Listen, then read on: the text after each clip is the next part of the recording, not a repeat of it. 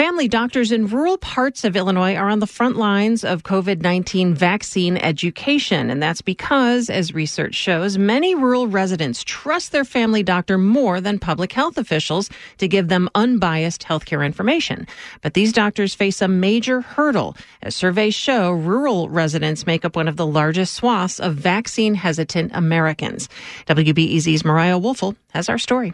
Dr. Jeff Ripperda has been posting on social media a lot more since the pandemic began. A couple of posts I've created have gone sort of viral, which is weird for me. Ripperda is a family doctor at a clinic in Murfreesboro, a town of about 8,000 in central Illinois. He's been using Facebook to try to convince people that taking the vaccine is safe.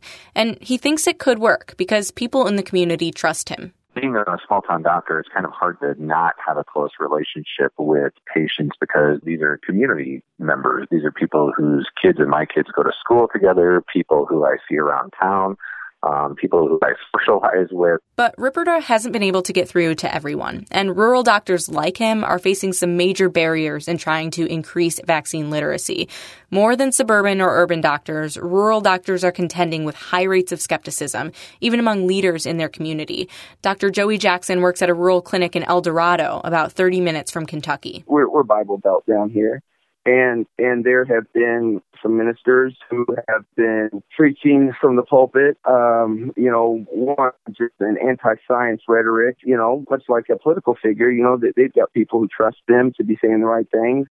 Ashley Kurzinger is with the healthcare policy and research group, the Kaiser Family Foundation, and she's been studying hesitancy rates. For many Republican and rural residents, they think the risks of COVID-19 are being exaggerated. So that is one reason why they don't feel compelled to be getting the vaccine.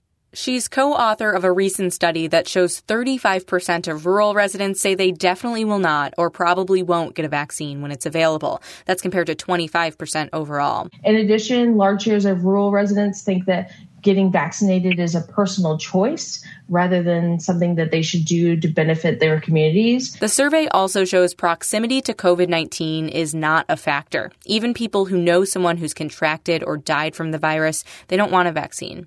In Illinois, average positivity rates in some rural counties hover in the teens, hitting nearly 30% at times in the past month.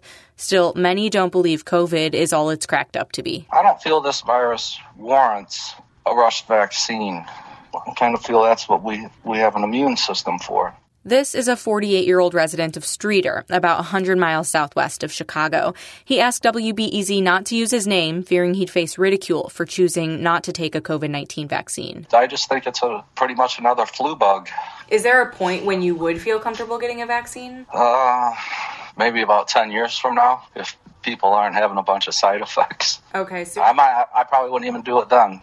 The Kaiser Family Foundation shows a conversation with a family doctor could potentially put people worried about long-term side effects at ease.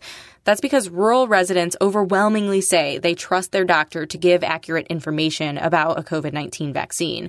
But it's not clear that people opposed to the shot will seek that information out, and doctors can only do so much. Dr. Jackson from El Dorado says he'd answer questions about the vaccine all day long, but it's tiring trying to engage with deeply skeptical people day in and day out. That's been pretty dark at times because it's like, well, who am I trying to say? I'm trying to say people who think I'm a fraud, and that's been tough. But at the same time, I think it's important that you rise to the occasion. And Dr. Ripperda from Murfreesboro says there are trade-offs to being outspoken about the vaccine. When the healthcare community is so enthusiastically supportive of the vaccine, it can also be a little bit of a put-off for people who are a little more skeptical and probably make them a little less likely to have the necessary conversation. He suspects people who've made up their mind about the vaccine aren't calling their doctors to talk about it. In Streeter, the vaccine-hesitant man who says he does have a family doctor he trusts to talk about the vaccine with doesn't plan on doing so. Mariah Woelfel, WBEZ News.